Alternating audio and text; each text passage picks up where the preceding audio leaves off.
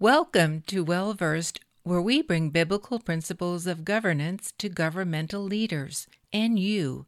This is the Well Versed podcast. You may remember that we interviewed Pastor Arthur Pawlowski from Canada. Let's see, that would have been about 2 months ago or longer. The story of him being incarcerated was horrific. We asked you to call and register your protest with the premier of Alberta. And many of you did that. You wrote. Thank you for doing that. And then also we've interviewed Henry Hildebrandt, a pastor from Canada, who's also faced persecution. But we're going to hear something that's very encouraging to me. I didn't even know about this till a day or two ago, that there are members of the Ohio State Legislature who are taking action on this and some other things we'll talk about that I think is going to really bless you. This is the first I was aware of it, first state legislature I'm aware of. And so I'm going to introduce right now to you three different people: Speaker Pro Tem of the Ohio State Assembly, or rather House of Representatives, Tim Ginter, Representative Gary Click, and Representative Reggie Stoltzfus.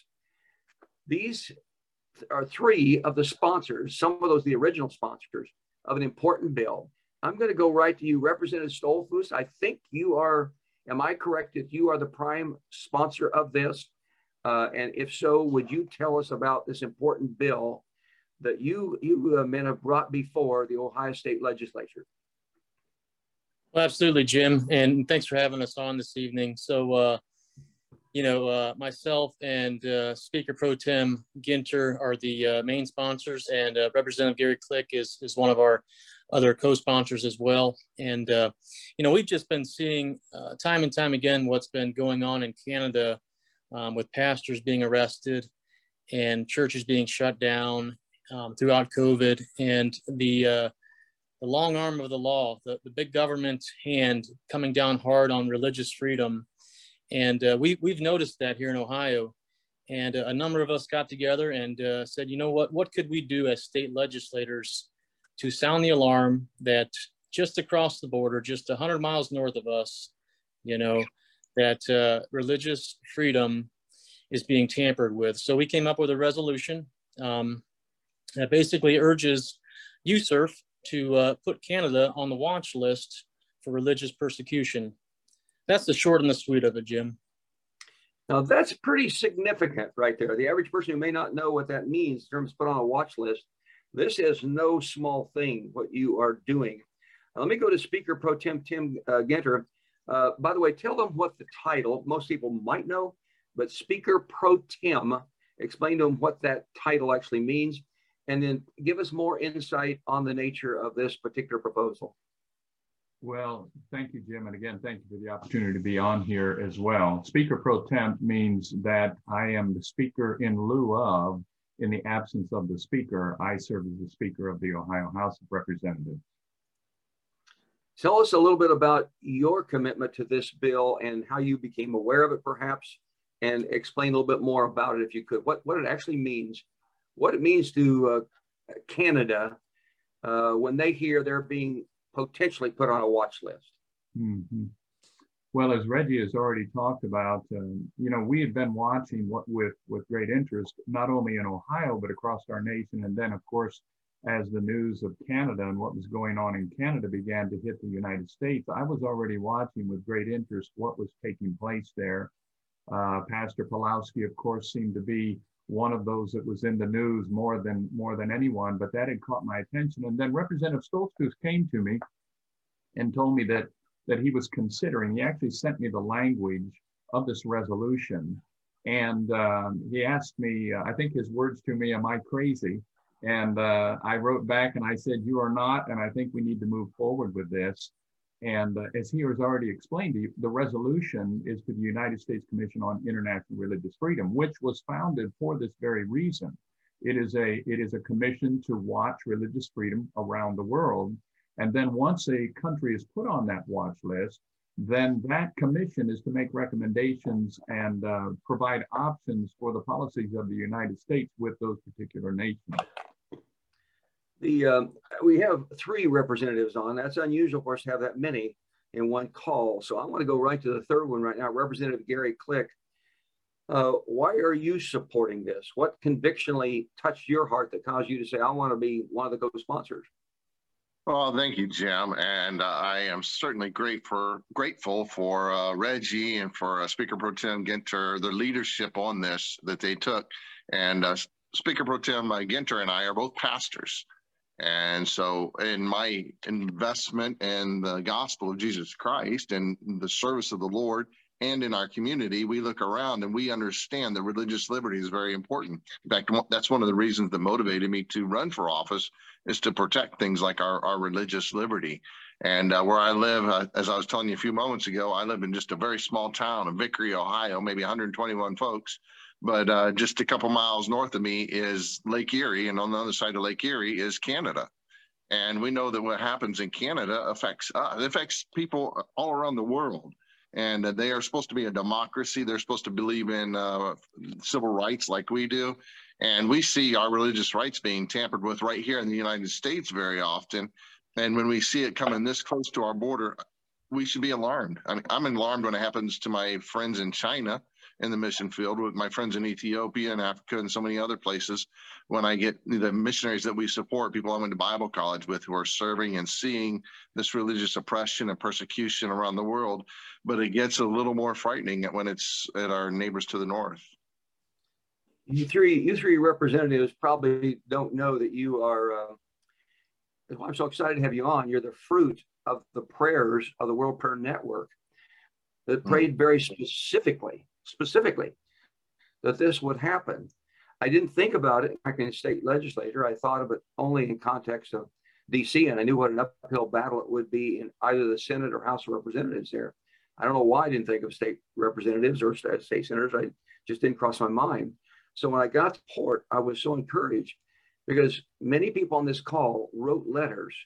Pastor Pawlowski, am I saying the right name for the premier, Jason Kenney? Am I saying the right name? Yes, Jason Kenney, yeah. Jason Kenney, he's the premier of Alberta. And many people phoned, including me. Many people wrote, including me, and demanding they stop this horrific treatment. The way I phrased it to people is that Trudeau turned Canada into Cuba in a day when he froze the bank accounts, and he turned it into communist China. They started throwing the pastors in prison, and particularly the nature of the reason why and the level of treatment that it just shocked me. Pastor Pawlowski, your interview on World Prayer Network brought a lot of responses of shock and dismay that this could be happening in the Western Hemisphere. We just didn't expect a country like Canada to do that. Now, I want to go back for just a moment. I'm going to get to our two pastors in Canada in a moment. I want to go back to, of the three representatives we have on, folks, did you catch this? Two of the three are pastors.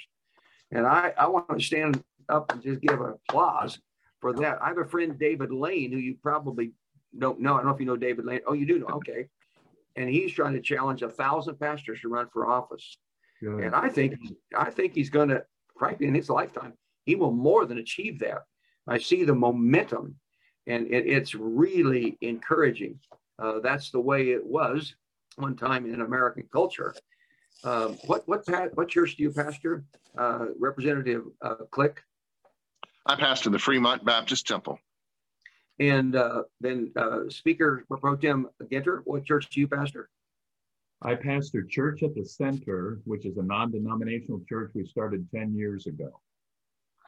How did you decide to run for office? Well, that's an amazing story. That would take a whole program in itself. But God just sovereignly began to move me towards the realm of politics. I spoke about the government and our freedoms and liberties often, but I never had any desire or inclination to run for government. And then God immersed me with the friendship with Congresswoman Marilyn Musgrave, who's the original author of the Federal Marriage Amendment from Colorado. I met her on the way home from Colorado Springs on a plane. And from that moment forward, it seemed as if God began to put a conviction in my heart that this was what I should do. And to be quite frank with you, I treated it as I did my original call to preach. I really didn't want to preach. And I began to fight that call, and God began to convict me, and finally I yielded to that call. And it was the same way with the call to government, but I knew that God had arranged for me and was arranging, and then supernaturally opened the door, which, like I said, would take a lot of time on this program for me to enter into office. In my hearing, August the 13th of my 9th year, I felt a governmental anointing come upon me. I didn't know what to call it then, of course, but I got hooked on that time. And I've been politically, governmentally active every day from August the 13th when I was 9 years of age to the present. I think I've probably been involved. I don't know how many campaigns. I sometimes jokingly say 100 campaigns with people. I thought I would run for office when I was a fairly young pastor. God clearly spoke one day and said, I wanted to run for office. And God said, you're not going to, you're going to spend your life encouraging those who do. I said, okay, I heard you clearly. And that's what I've been doing ever since. Representative Click, to you for a moment, in just a very quick snapshot. How did you decide to run for office as being a pastor? Well, I'll be honest, I feel like it's a calling, just like being called to be the pastor. And one of my friends always says, see the need and take the lead. I've been very interested in politics. I consider myself somewhat of a disciple of your friend, David Barton, who we had at the State House just about a week and a half ago with Chad Conley. And I used to listen to the cassette tapes of him speaking and got to hear him speak, and just inspired me about the need for our nation. And I've always taught and preached that we should be engaged and involved. And I began working as a volunteer lobbyist for a Christian School Association, and I would go to DC a couple times a year, talk about Christian schools, churches, and issues. And then ultimately, God began to open the doors. Our Congressman's Jim Jordan, I remember visiting him one day, and on his desk was a book that said, Lead Like Jesus. And I just began getting engaged locally here, and our community respected that. And ultimately, they drafted me to run for office, which I did in 2020. So grateful to hear that. I'm going to go back to original sponsor of this. I'm intrigued, Reggie Stoltzfus, by your willingness to take that stand, because I don't know. I think there are 7,383 state legislators in the United States, in all 50 states. The reason I know that is my book, Well Versed. We gave one to every one of them, and we had teams in all 50 capitals hand deliver them, not only to 535 members of Congress, which was easy in DC, but all 7,383 state legislators. Of the state legislators, is there any other state that you know of that is taking action on this issue? Jim, as of right now, I do not know of any other state. I have shared this with other state legislators across the nation with, our idea, but nobody has taken this mantle up in any of those states that I know of. And by the way, I got your book and I did read it. It's a very good read. Oh, I really teed that one up nicely. I did not know you had it and read it. Thank you for that. I really appreciate that. A moment ago, when we were talking about pastors getting involved, running for office, all three of you know Chad Conley. He's a good friend of ours. David Barton. I co-authored a book with David Barton. I tell everybody that book is so good because David Barton is the co-author. And Chad Conley is a spark plug. He ignites a crowd anywhere. Chad Conley said these words. You probably have heard him say that. The governor of Virginia 2 years ago was openly saying that a baby after it's born can be killed. And he said that as a medical doctor and governor. And then a Baptist pastor that at least one of you know, maybe two of you know, Byron Fox from Virginia. He activated, but with Chad Conley's help and Dave Barton's help, activated 1,000 poll watchers so we could have an honest election and 300 election judges. And the result was they found all kinds of ballots, dead people and such that were invalid, got rid of those. And now we have a governor who phones people and calls them, asking if he can pray for them in the name of Jesus. Amen. That's the difference. One Baptist pastor, independent Baptist pastor, says, I'm gonna activate, and people trusted him and joined him in that. Mm-hmm. Now I got to ask the three representatives a question about the two pastors we're going to in Canada right now. The three representatives in Ohio. Have you ever before, here you are sponsoring legislation that's so critical to Canada. Have you ever met the two pastors that are on from Canada you're about to meet right now? No. I have not. I have not, but I'll tell you, I spoke about both of them in my floor speech this past week. So it's an honor to meet these guys. Thanks for being here. We've been talking about them, and you've been the subject of discussion in many committee hearings. And I just tell you that we had, and if I could share one more thing, during the debate on the floor, Jim, while it was still going on, I had one of our fellow representatives walk up behind my seat, put his hand on my shoulders and whisper in my ear, "My family in Canada thanks you for doing this." And then turned around and went back to his seat. Well, we're going to go to our Canadian friends who I so admire and respect, the two men I'm about to introduce right now. Let me give you the context of how remarkable these three Ohio elected officials are and what they're doing. I've been involved in government a long time, as I already indicated. I met with the individual who was the ambassador at large of religious liberty for the entire globe under the Obama administration. That person, whose name I'm not going to give right now because there was some transition during those years, that person told me, made it very clear, that they were told by President Obama that the religious liberty they were to protect was LGBTQ. That was it. Now that is happening again under Joe Biden. I've gone to 6 major international religious liberty events, 2 of them in Budapest, Hungary, some various parts of the world.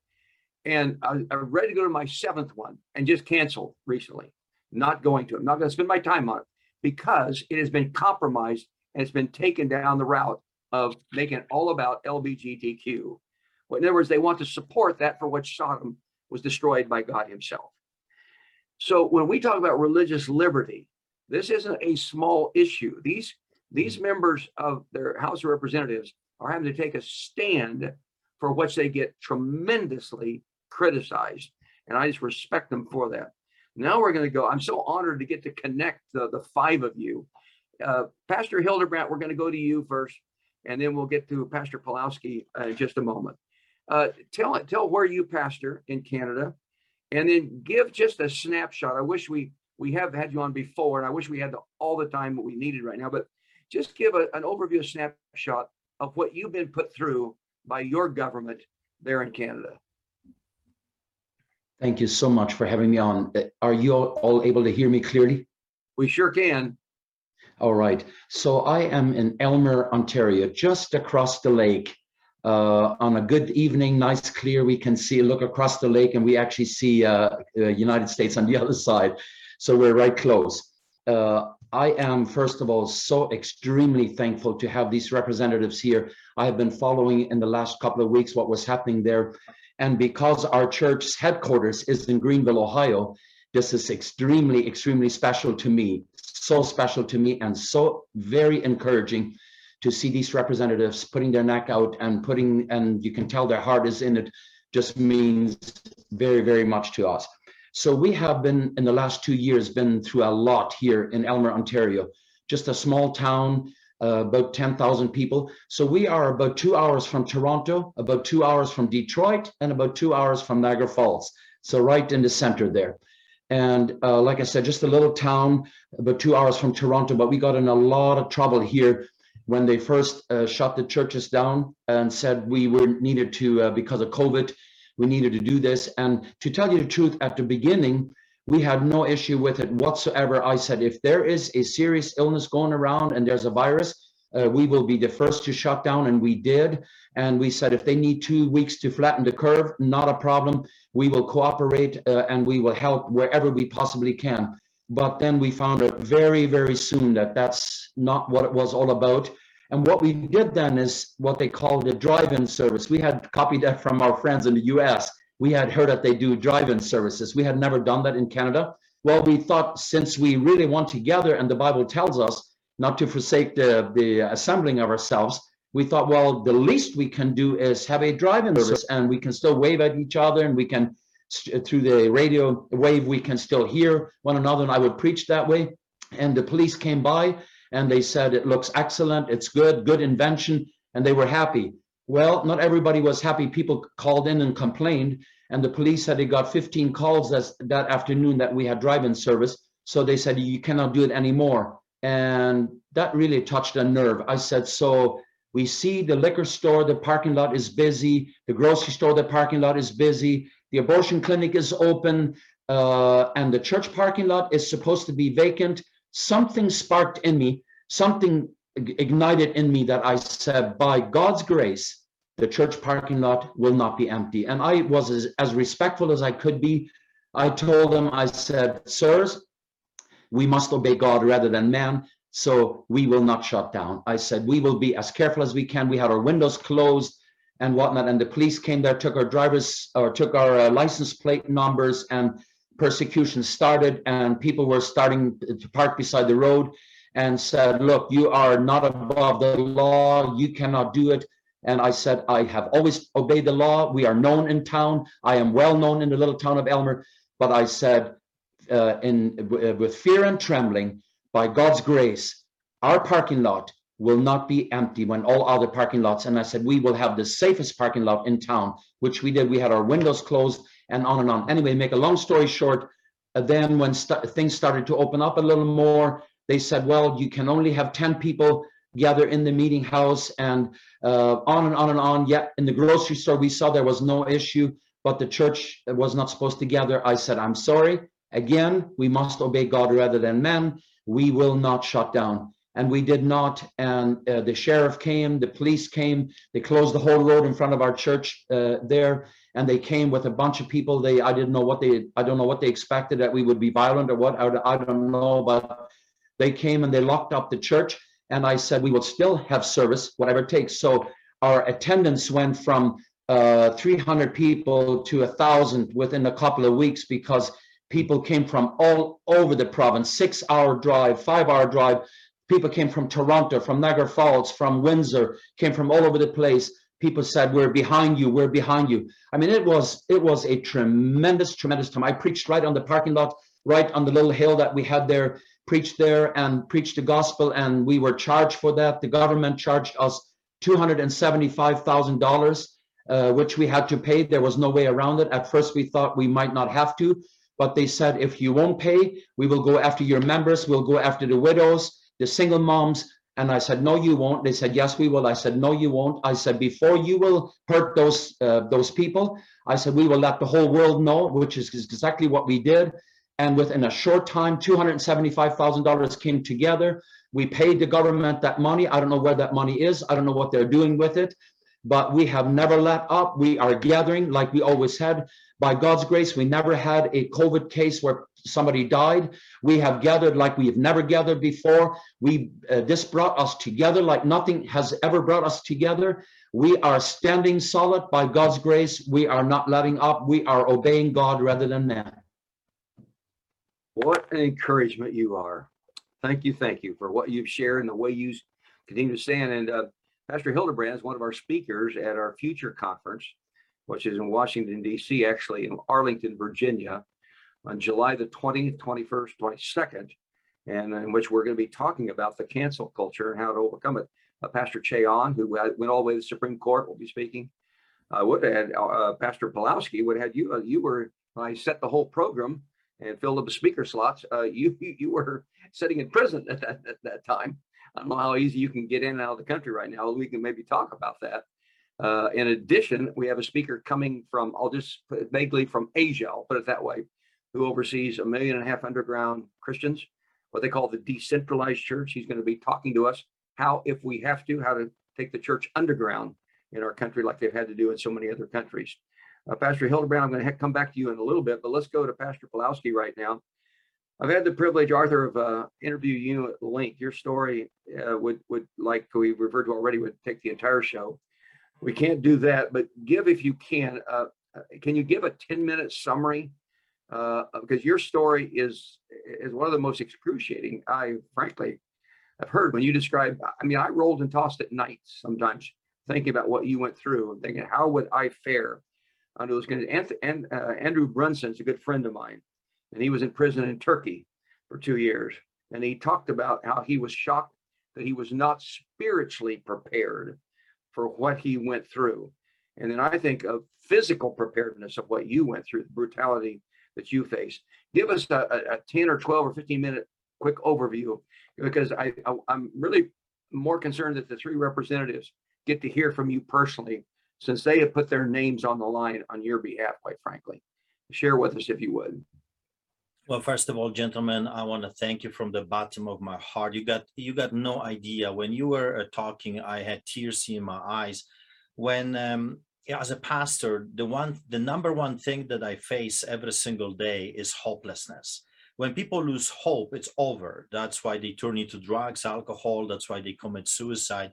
And when I was in prison, and that was my 16th arrest, and not because I'm a drug smuggler, or because I'm a violent person or I'm a lawbreaker. No, all of my arrests, 16 of them and over 100 court cases and 340 citations so far, has been related to feeding the poor and just keeping the church open. So when I heard you speak, when I heard that there are some people in the United States of America, in the government, that actually care.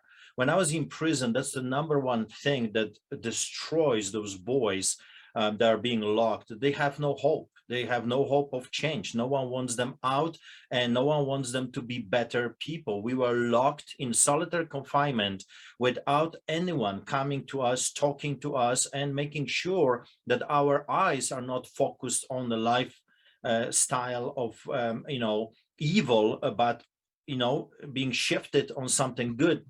So when I hear you, hope sparks in my heart, because there's someone that cares. There's someone that is watching what is happening. And as you can tell very quickly, I grew up behind the Iron Curtain, under the boots of the Soviets, in a very peculiar country, Poland. So I have seen the after effects, if you will, of what the Nazis did to my beloved country. I grew up in a city with the bunkers in a concentration camp of the SS soldiers that murdered thousands, tens of thousands of individuals. And then I've heard the stories from my grandparents and the older generation, but also I have seen firsthand what communism and socialism really is, which is hell on earth. I can't describe it to you any other way. Being under the boots of the Soviets, communism and socialism is hell. It's hell on earth. So we escaped that hell. We escaped to Greece. And then Canada opened its borders, and they say, hey, come to Canada, sell your business. We were very successful business people in Greece. Sell everything you have, come to Canada. In Canada, no one will ever persecute you for your faith. Canada is the freest country on earth. And we had to make a decision. You see, we did not emigrate to Canada for money. Our El Dorado, if you will, was in Greece. We were making extremely big amounts of money in Europe. We didn't need it to go to America for money, but we wanted to go to Canada for freedom. And here I am right now. I have been arrested 16 times, sometimes brutally arrested. My last arrest was by FBI, Canadian RCMP, with undercover detectives, police officers, uniformed and plain clothes, and an entire movie team of a SWAT team recording the arrest as well. And for what? Excuse me, what have I done to deserve this cruelty and punishment from my government? I feed thousands of people on the streets of Calgary since 1999. That's my 23rd year. I receive zero funding from the government, zero taxpayers' money. Everything I do is voluntary based. I have a team of volunteers, good people that just want to save lives, and that's what I do. When the government came to us in 2005 and declared that feeding people is now prohibited in Canada, I have become an activist. I didn't want it to be an activist. I was not looking to be a politician or to be involved in any political aspect of this country. I just wanted to be left alone as a pastor. But when in 2005, police and the bylaw officers came and they said, here is a ticket because you're daring to feed the poor, distribution of printed material, Bibles, gospel tracts, prohibited by law, giving free goods and services. When you pray for someone in a public park in Canada, that's actually punishable by law. So I faced over 100 court cases. My fight with this totalitarian police state didn't start with the COVID. COVID exposed them globally. Now we know who is who in the zoo, but my fight with communism and socialism in Canada started in 2005. Fast forward, 11 arrests during that time, and then the COVID came. 2020 shows up, and the government sends me a memo from City Hall and says, I have to shut down the soup kitchen because we're in the middle of the greatest pandemic ever. And I'm thinking to myself, you're dealing with 15,000 different individuals on the streets of Calgary. You're shutting down soup kitchens, you're shutting down shelters. What do you think those people are going to do to get the necessities of life? So I challenged the mayor, I challenged the ministers, I challenged the premier. And I said to them, listen, if you're going to let those people on the loose, they're going to whack your mother's heads. They're going to break into garages, into cars, into houses. They're going to get necessities of lives this way or that way. So let me keep feeding them. I have a huge amount of volunteers. I have the ability to do this professionally. My mom used to own a restaurant. I know how to do it. I got all the permits. I have all the professional catering, participants. Let me feed the poor. And they said, no. That was the moment I knew this whole thing had nothing to do with saving lives. This was a weapon. They weaponized the health system. They weaponized AHS, which is Alberta Health Services, to destroy lives. And of course, right now, 2 years later, we know, we have the data, we have the statistics. But at that time, I just had my God feeling, if you will, the Holy Spirit. God in me was telling me this whole thing is fake. There is no real pandemic. And don't get me wrong, I'm not a denier that there is a virus. There has been virus before, there is virus today, and there's going to be one, I'm sure, tomorrow. How do I know that? Because I have 3 children. And every year, children come with some kind of a flu. And I get it from time to time. Usually every 2 years, we are hammered with my wife because a kid, this one or that one, will bring something heavy. So I'm not denying this. What I'm saying is that it did not add up. Their lie, it was so obvious to me. Why? Because I'm a Polish immigrant. I grew up under propaganda. I grew up under the lie coming from TV, radio, and from every time the politicians opened their mouths. And I knew they're lying to us. So I decided not to shut down the church at all. I decided to I call it the head-on collision. You know, I'm a Polish immigrant.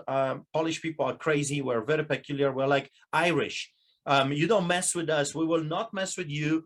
Polish people are not aggressive. We are minding our own business. We're in the middle of Europe, and we just want to be left alone. But be careful, because historically speaking, when you touch us, you are for a long ride, because we will fight you until the last pole stands. And that's exactly what I decided to do. I said to my wife and to our church, I told them this is a lie. I've told them that this is not real. The pandemic, the virus is real. I believe that, but the pandemic is not. They're using this to take our rights away, and I'm going to stand up and fight. So the hammer came heavy. I became the first Canadian to receive the COVID ticket. 12 officers surrounded me, shoved, pushed, assaulted my parishioner, hammered me with the ticket. The police department with the politicians did a big show on mainstream media, and off we went. I was threatened with arrest. I was threatened with millions of dollars worth of tickets, which later on I did get. I received over 40 COVID tickets so far. The biggest craziness that I watched was during Christmas festival. Remember when the government in your country and in my country declared that we have to cancel Christmas, we're canceling Christmas, you're not allowed to gather. If you gather, it's a super spreader event and the whole neighborhood is going to die. If we see your brother for coffee or your parents for dinner, that's it, we're going to hammer you left and right. And I went on television too, and I said, you people are psychopaths, you're wicked, evil devils, and I'm going to throw the biggest Christmas festival this country has ever seen. So I invited thousands of people to come to a Christmas festival, which they did, and I had over 100 police officers, SWAT team, and I end up with 15 COVID tickets. By the way, this Monday, I am facing another trial. I'm facing about 6-7 trials in the next few months. And Monday is a trial, $100,000 ticket for me daring to feed the homeless people on the streets of Calgary in the open because they said so. Later on, I participated in something that was the most beautiful thing I've ever seen in this country. You know this by the name of Truck Convoy.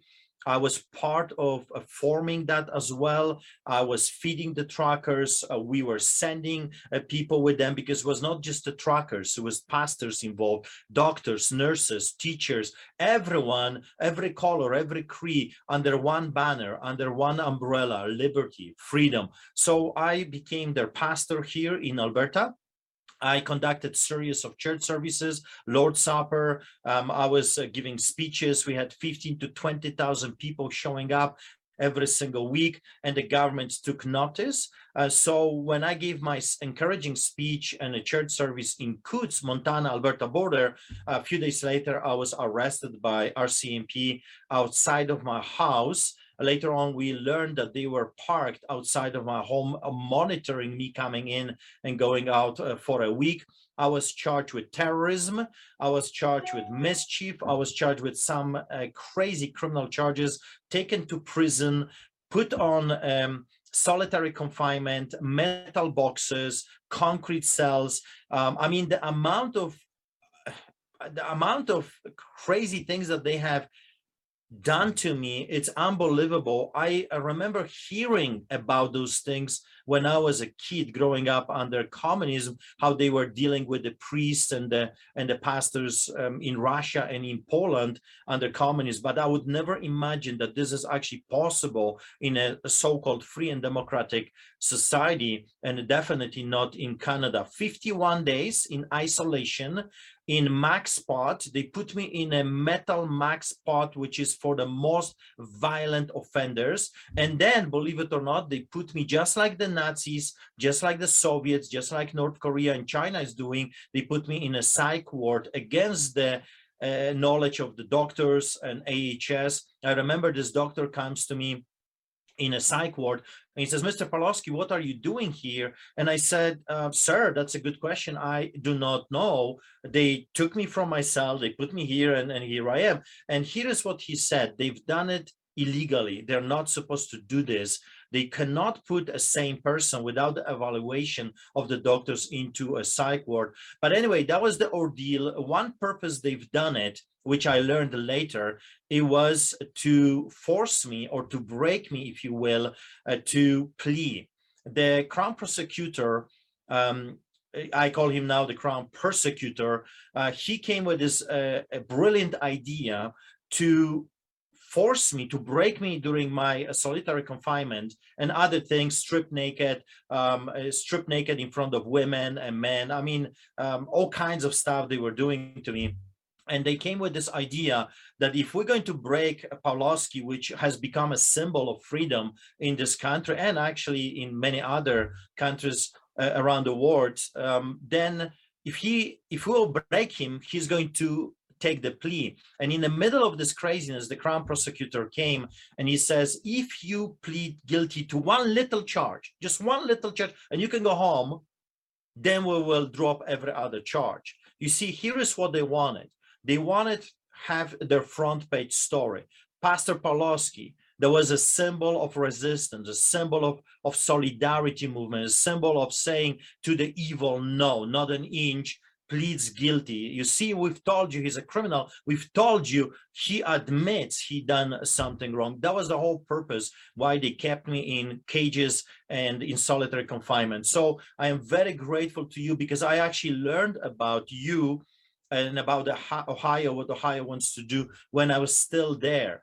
I had some friends that contacted my wife, and they said there are some Americans that are thinking to help you out, and not just me, because I'm not fighting for the Pawlowski's family. I'm fighting for the rights of Canadians. I'm standing for the liberty, the religious liberty, because you know, if you study history, and I know that the moment religious liberty goes, every other right follows. People do not understand how important is this fight. Also for America, I want to just say something to Americans. Some people, when I traveled around your amazing, beautiful, fascinating country that I came to love, and by the way, I adopted myself. I am an American. I don't care if Americans will adopt me. I have adopted myself. So now officially, I'm always saying I am an American. And every time I was singing with Americans during conferences, and you know, I've met some of your heroes like Trump family and General Flynn and others, and Mike Lindell, and hang around with them. They're awesome, amazing, inspirational people. When we were singing, I am proud to be an American, I was crying. I was crying because the idea of America, the dream of the American dream is so beautiful, it's so amazing. It's worth fighting for. That's what at stake. We are living behind the Iron Curtain right now in China, and we need you. We need America to step in. When I was there on your soil, I prayed and I said, and I prayed to God. I said, God, what do you want me to tell the Americans? And here's what he said to me. And I will finish with this. I know I probably went over the time. That's where you're dealing with the pastors and the politicians, you know. So what I received from God, which is so profound, it still shakes me every time I share this. So listen, he said to me this: tell Americans that it's time for the great American eagle to rise up again and start flapping its wings. It's time for the great American eagle to rise up once again and stop flapping his wings. You know what that means? That means that you've done it before. That means that God recognizes that you are strong and powerful and you can do it. And also he says to you, he says to great American people, it's time to start moving. Enough of talking. Yes, we talked for so long. Now it's time for action. So when you were sharing this, and then, of course, I learned about that yesterday. I had tears and I had a shivering when you were talking, because this is so profound. This is exactly what God wants you to do. Start moving. Be not just a symbol on, you know, in God we trust, and the symbol with words, but be that symbol of liberty and freedom in action. So I'm very grateful to what you're doing. I mean, it means so much. I thank you so much from the bottom of my heart. Pastor Pawlowski, you've got permission to go overtime anytime you want to. I tell pastors when I have the privilege of speaking at pastors conference, stop giving Dietrich Bonhoeffer stories in your sermon illustrations and start being Bonhoeffer. Yeah. And you have certainly done exactly that. I have so many things I want to say, but I'm going to put those aside because I want to hear from our 3 elected officials right now to respond to our 2 Canadian pastors. I'm going to go first of all to Representative Stoltzfus. When you were thinking about whether or not to put this proposal forth, you probably had a number of questions. I can't imagine what's going through your mind right now, listening to Arthur Pawlowski in person, talking to us. What I want to ask the 3 of you, what you want to say or what you want to ask our 2 heroes in the faith there in Canada that are on this call with us. I turn to you, Representative Stoltzfus. You can share what you want or ask any question you want. Well, thank you, Jim. And thank you, Henry and Pastor Pawlowski, Pastor Hildebrandt. It's an honor to hear you guys speak with us this evening. And you sent shivers down my spine when both of you were speaking, because what you're dealing with is real, and we see it across the border. We don't feel it like you do, but we see it, and when we hear it firsthand from you, it becomes even more real. So, you know, I'm glad we did this in Ohio, and I just hope that you know, the word spreads and more states stand up, and the federal government stands up and puts Canada on the watch list. And you guys are brave, and you're my heroes, and you know, standing up for Christ, that's what it's all about in this life. And the other 2 guys that are with me from Ohio, we realize that, and you know, we work hard and we try our best to do that, but you guys are really living it. So thank you for what you do. I'll go next to Speaker Pro Tem Ginter. What do you want to ask or comment on to these saints from Canada? Well, again, thank you, and I echo Reggie's words. You know, you have complimented us, and we are very appreciative of your compliments as to what we have done. But I would tell you that compared to what you have gone through and the bravery that you have shown, and what you have stood up against, what we have done pales in comparison. It is simply something that we felt was a step forward. And, Dr. Martin Luther King said, injustice anywhere is a threat to justice everywhere. And, we were asked on the floor by other members why we were doing this. Why would you get involved in what's going on in Canada?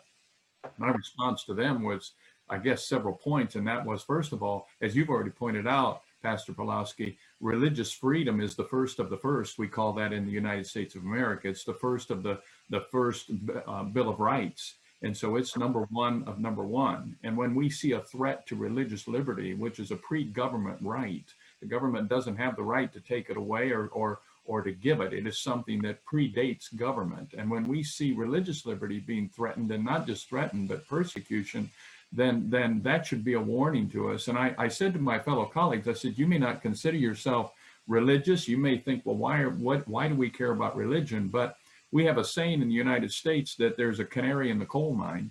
And I believe that this is the canary in the coal mine sounding off, saying, you may not care about religious freedom, but if they take this freedom, they'll come after the freedoms you do care about, because this is the first of the first. So it's an honor to be able to be linked with you. I had the thought go through my mind that, God, you are just an awesome networker. It is amazing how you put people together. Jim Garlow doesn't remember that I talked to him about 15 years ago on the phone, and we had a phone conversation. I was with the Church of the Nazarene, and we'll catch up sometime in the future, Jim, but he was an encouragement to me when I was making a life change at that time in my life. But I believe God is assembling a great team, intercessors, brave pastors like yourself, government officials, and now is the time, because this isn't going to stop. They're not going to stop unless we stop it. And right. I'm committed to this. And there are some hills that I don't believe I'm going to die on, but this is one that I've committed that we're going to die on this hill. So God bless you both. God bless you. Wow. Representative Click, what do you want to say? Well, I'm virtually speechless, and that it takes a lot for me, being a pastor. You thanked us for putting our names on the line, and I was, to be honest, embarrassed when you said that, because it's not hard to sign a co-sponsor request. That didn't cost me anything, and except maybe a couple words and a few stares. But you're the ones that put your names on the line, and you're my heroes. I thank you for taking the stand. And when I need somebody praying for me, I want you to be the ones praying for me, because I know you've got power with God. And I thank you. Every pastor in America thanks you. Every pastor across the world thanks you for taking the stand that you took. And if we can ever get you to come to Ohio and visit with us, we would love to see you and love to have you. We'd love to show you around the State House here in Ohio, and we'd love to kneel in prayer with you. And I just thank you for the stand that you're taking. Keep doing it. I want you to know that we're partners here with you. And when I signed my name on that co-sponsor request, I knew it was the right thing to do. It was an easy thing for me to do. But I'll be honest with you, I did not have a clue the impact that it would make for you. And I'm so glad that we're able to be just a small part of what you're doing there. God bless you. Thank you so much. Pastor Hildebrandt, anything you want to share further? Again, I'm just so thankful to be able to be connected like this. And I echo very much what the speaker said. Tim, you said that God is gathering himself an army of people. I truly, wholeheartedly believe that. You know why? Because prophecy says that God is coming back for his church, a glorious church. And no matter how the enemy tries, no matter what a prime minister or president does, our God is able, like the three Hebrews said, and God is gathering himself an army, and no man will be able to stand, no person will be able to stand against what God is doing. And I feel it's a privilege for me to live in this time. When I spent those 3 weeks in Ottawa, Jim, you and I were talking back then, when I was in Ottawa with the truckers, I have never, ever in my life as a pastor experienced what I experienced there, especially truckers, how I couldn't go from one block to the other block, and a trucker would stop me and say, Pastor, are you available? Can we pray? I tell you, I was deeply, deeply moved. And I said, devil, you can do whatever you want. People, you can say whatever you want. You can blaspheme, you can sling mud, do whatever you want. God is doing a work in this time. God is causing an awakening. God is causing a revival, which we have prayed for years and years. And God forbid that I would fail the people when they needed me the most. Well, thank you. We sure thank you for the role you played in the Canadian trucker. That was a critical spark for the entire globe.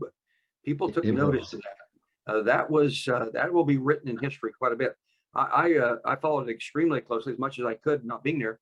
And those people who walked the streets with video cameras running and just left them running for an hour or two, whatever, I stayed on and watched and went up and down the streets with them.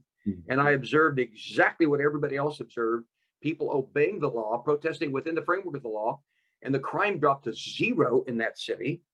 The violence was non-existent, and the lies that were told when they brought law enforcement in, I was just shocked by it. The World Economic Forum, Trudeau was the poster child, and when he suspended your Canadian Constitution, even the World Economic Forum, as I understand it, told him to back off because the public relations was going so badly for them. And he had to reinstate the Constitution in effect, because even the banks were saying, you got to stop this, what's going on. And it sort of disrupted their globalistic, totalitarian, authoritarian plans. So thank you for what you did there. Now, you guys are, two of you are probably in law. I don't know about Pastor Hildebrand, but I know Pawlowski, you're in deep in legal issues. Give the websites for both of you where people can contribute to your legal defense fund, because this has got to be very, very costly for this. It's costing somebody. So can Pastor Pawlowski, can you give your website, and then Pastor Hildebrand give yours? Yeah, I am facing a number of trials. They want me in prison and they want to finish me off financially. So the next trial is Monday. I think it's 3 days for me daring to feed the poor during the pandemic, which one ticket, and I got 15 given to me for that day. It's $100,000. So it's total insanity. They're coming with some unbelievable numbers to scare the rest of the people. The totalitarian regime runs with terror and fear. That's the only thing they have. And that's what they are doing by giving those unbelievable, crazy numbers. They're sending a message to the rest of the people: back off, or else you're next Pawlowski, your next Hildebrand, your next Tobias Thiessen, or any other name you want to put into the list of the people that faced prison and arrests and trials. I'm still facing a prison term for the Quds speech, where I told them 3 times, no guns, no violence. This is not a physical revolution. I mean, not violent revolutions. It's Mahatma Gandhi style. It's Martin Luther King Jr. civil rights movement, solidarity with Lech Wałęsa style. And yet Premier Jason Kenney comes on television and he says Pawlowski was threatening people with violence. I mean, that's how horrible those people are. They're professional liars. They're propaganda machinery. And we know what Goebbels said: propaganda, what it matters is just propaganda. Make the lie big, keep repeating it, and eventually people will believe in it. So www.streetchurch.ca, streetchurch.ca. If people want to chip in, I'll be very grateful. Streetchurch.ca, there's PayPal there.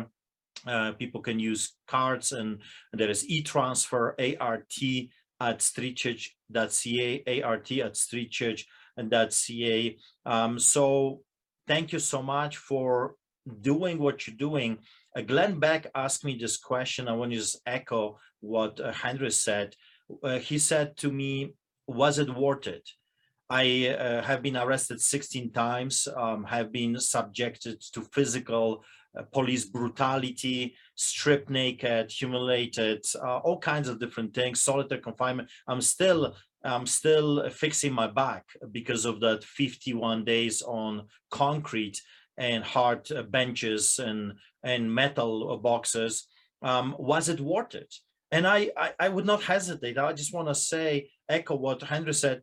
This was the most beautiful thing I've ever seen in Canada. coming together with people from all creeds and colors of skin and rich and poor families, kids, older, it didn't matter. What mattered was we are all Canadians, and we're concerned about our beloved Canada, and we gathered together under the banner of liberty. And that was the most beautiful thing that I've ever seen. And just for saying that, I can go back to prison. I don't know if you are aware of my conditions. Just to say what I just said, I can go back to solitary confinement, to metal boxes again, but I cannot deny my faith. I cannot deny my Jesus. I cannot deny humanity.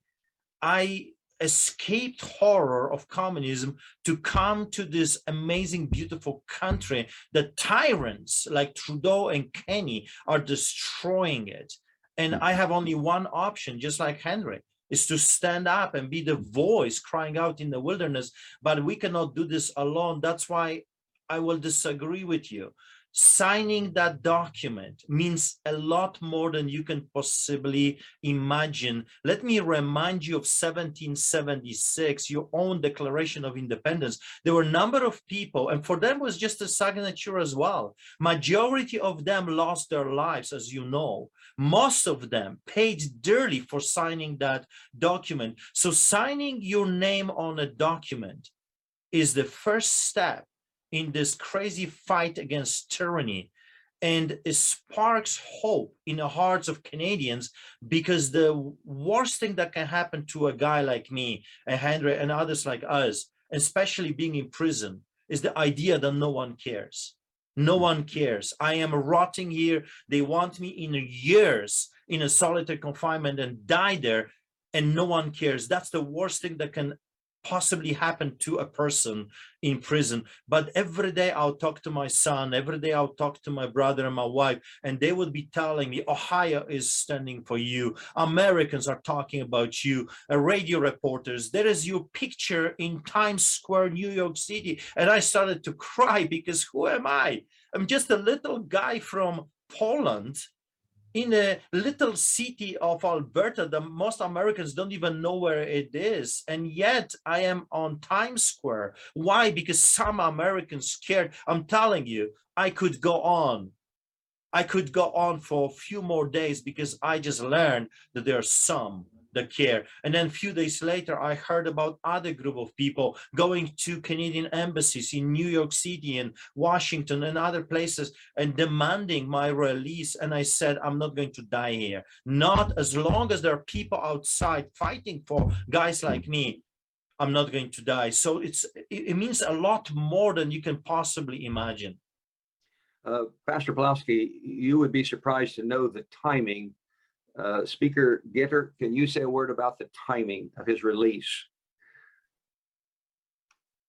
Are you able to say a word about that? Yes, I am. Yes, I am. So, and Reggie, I think you remember this. We were on our way the morning that we were to give the first testimony that is given on any type of bill is given by the sponsors. So Pastor Stoltzfus and I were literally on our way to the committee hearing room. I was leaving my office. My staff stopped me. I had my testimony in my hand, and they said, Pastor Pawlowski has been released. And I literally had to take a pen and scribble out how many days you had been in and put off to the side how many you had served, but that we had just received news that you had been released. And so I think the timing is quite strange, that the morning that we're getting ready to give testimony, you were released, and God works in just miraculous, mysterious ways, and just an amazing coordinated by his Spirit, what is going on. For the World Prayer Network family, let's just restate what I think almost all of you know, and I want to make sure everyone is aware of it as we move into prayer in a little bit. But that is, we are seeing a rapid rise of totalitarian authoritarianism in almost every part of the earth. Even today, I was being interviewed, another interview myself, I did several interviews today, and the question came up. It was an interviewer from Denver, a radio station there. He said, to where would we run? Where would we go? If our country collapses, where would we go? And I gave him 3 countries that I could think of, but any of those 3 could actually fall in a short span of time themselves. And so we are facing something globally like we have never seen before. My friend, Pastor Mike McClure at San Jose, California, he's had a report, what was it, a week ago, from his attorney. He's still being fined $2.8 million. They thought they did a noble thing, dropping it from 4.3 million to 2.8 million in his particular county. San Jose, California is where he is. We interviewed on the World Prayer Network, a couple months ago now, member of the parliament in Finland, Pavi Rasanen, who at the time I interviewed her, she had just been acquitted by a 3-judge panel. All she did was list Romans chapter 1, verse 24 through 27 on a social media post referring to the compromise of the bishop in her denomination. She happens to be a medical doctor. She's married to a pastor who's the principal of a Bible college. She's been in the parliament for 27 years. She's a former minister of interior of Finland, and they charge her with a crime for listing 3 verses of the Bible. And what the prosecutor do? Turned around after that 3-judge acquittal and charged her again, and they're going to pursue the case and on appeal, and they're going to drag it out as many years as they can, and either fine her around $350,000, or at one point there was even some discussion of 6 years in prison for listing 3 verses of the Bible. That's the world which we live in. A friend of mine, I won't name the country he's in, or the guy he was involved in a pro-life cause, and he was fined for just simply acts of justice. He did not do anything wrong. He was fined $12 million. What he had to do in his particular country was he had to put all the assets in the name of his wife. They had to get a divorce, and they continue to live together as husband and wife. In God's eyes, they are. I think they did the legally right thing. Some would criticize him for it. I think they did the right thing. And he has that hanging over him, $12 million for the rest of his life. And he has 0 assets. He doesn't have anything. And he and his wife, some would call ex-wife, they're happily married to each other and live together, married in sight of God. That is the kind of things that people are being forced to do simply for following Jesus in our culture. So I urge you to go to this website. We got the website for Pastor Pawlowski. We did not get Pastor Hildebrand's website. What is that one, sir? That website is www.churchofgod.net. When we talk about the freedom of religion, the 3 freedoms go together. It's religious freedom, political freedom, and economic freedom. Those 3 freedoms rise and fall together. When one goes, the other 2 go with it. If one rises and makes a breakthrough, oftentimes it will bring the other 2 with them. Those 3 run as a triumvirate, always together. Why you pastors? I didn't ask you, Representative Stolfus, what your occupation is. I assume you're probably a businessman, maybe. I'm not sure what your occupation is. I'm sorry you're surrounded by so many pastors on this occasion. I think everybody's a pastor. You're not a pastor. Am I correct on that? That's correct. You are a minister of God in where you serve, wherever it is, Marketplace Ministries, which in God's sight is equally important, and you well know exactly that. But why my heart is overflowing as I listen to the pastors on this call is because I beat the drum for pastors to stand my whole life. And the Barna statistics I've given many times on World Prayer Network, I just say them very briefly right now. 324,000 Protestant churches in America. 72% of those are compromised, left-wing. They do progressive. They don't care about things of the Bible at all, openly so. I got a text today from my buddy who's attending the United Methodist Conference, where the transvestites Methodists are doing their thing. I mean, it's just astounding. The Methodist denomination is splitting right now, wisely. It's actually not splitting. It's true believers as opposed to the apostate. It's what's really happening. But there's about 28% that consider themselves biblical in the United States in terms of church. 28%. That's 100,000. Of those, approximately 15,000 churches have a distinct biblical worldview, where when they're tested with 8 different categories in terms of what a biblical worldview is, it falls down to about 15,000 churches that qualify in that particular area. So that's why my heart rejoices with these. And then I hope we're seeing, in light of what's taking place, I hope and pray what we're seeing is pastors getting it and rising up. I do know lay people are.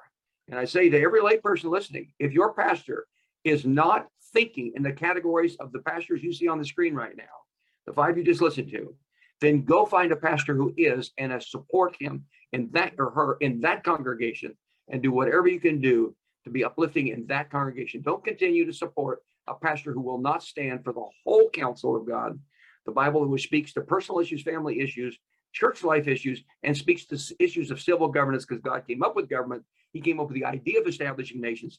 That was his idea. He did not write the book and go, man, I forgot about the whole government thing. Wish I had thought about that, included in the book. No, it's all in there. As we get ready to close off, I've got to ask one more question. I know we got to make this one fast. To our representatives from Ohio, one of you is sponsoring I think it's called SAFE. Yes, sir.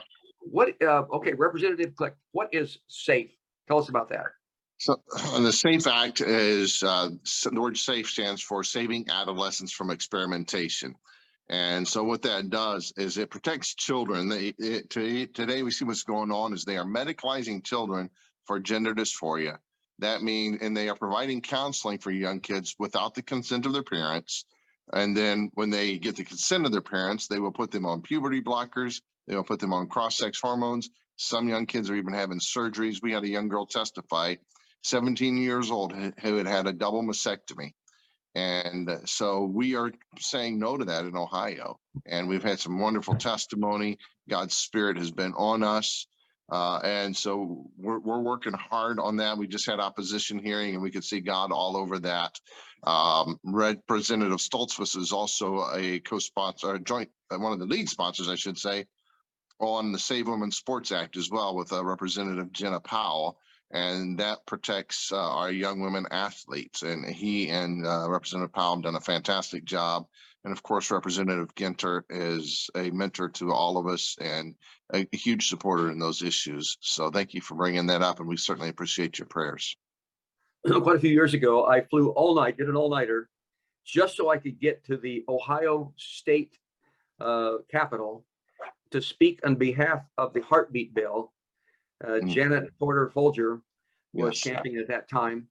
And we got there early in the morning and I got to the Capitol on time. You have a very unique place or enclosure where we spoke that day. And it was quite a meeting. Some of you I don't know if you were in the legislature at that time. Oh, I see you're nodding your head. Some of you were there at that time.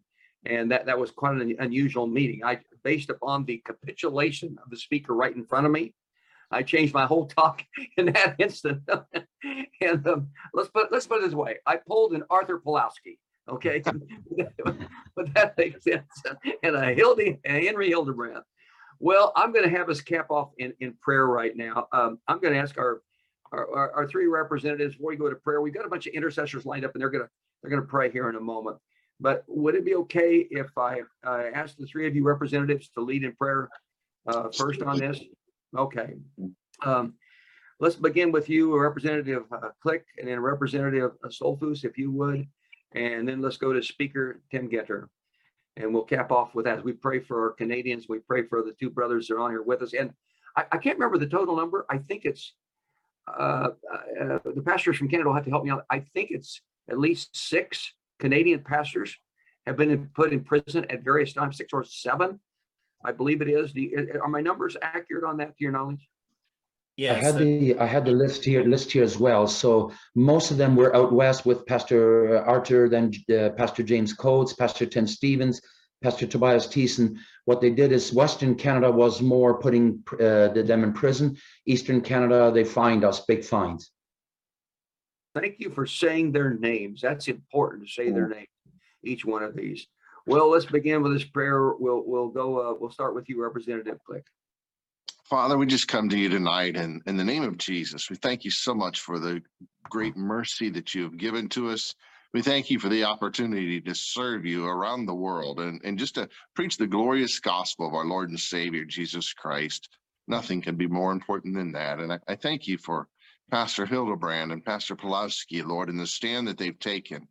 Lord, I know they probably never anticipated a moment like that. They never sought fame. They never sought glory. But Lord, we know that their hearts were ready. They were tried and true during a time of persecution, and you gave them the strength that they needed. I thank you for their example, Lord, to me and the inspiration that they've been to me just tonight. I pray that you'll continue to bless them. Lord, be with those court cases that are pending. Lord, I pray that you would just supply the need. And I pray that you would give them liberty, give them freedom for all of these consequences.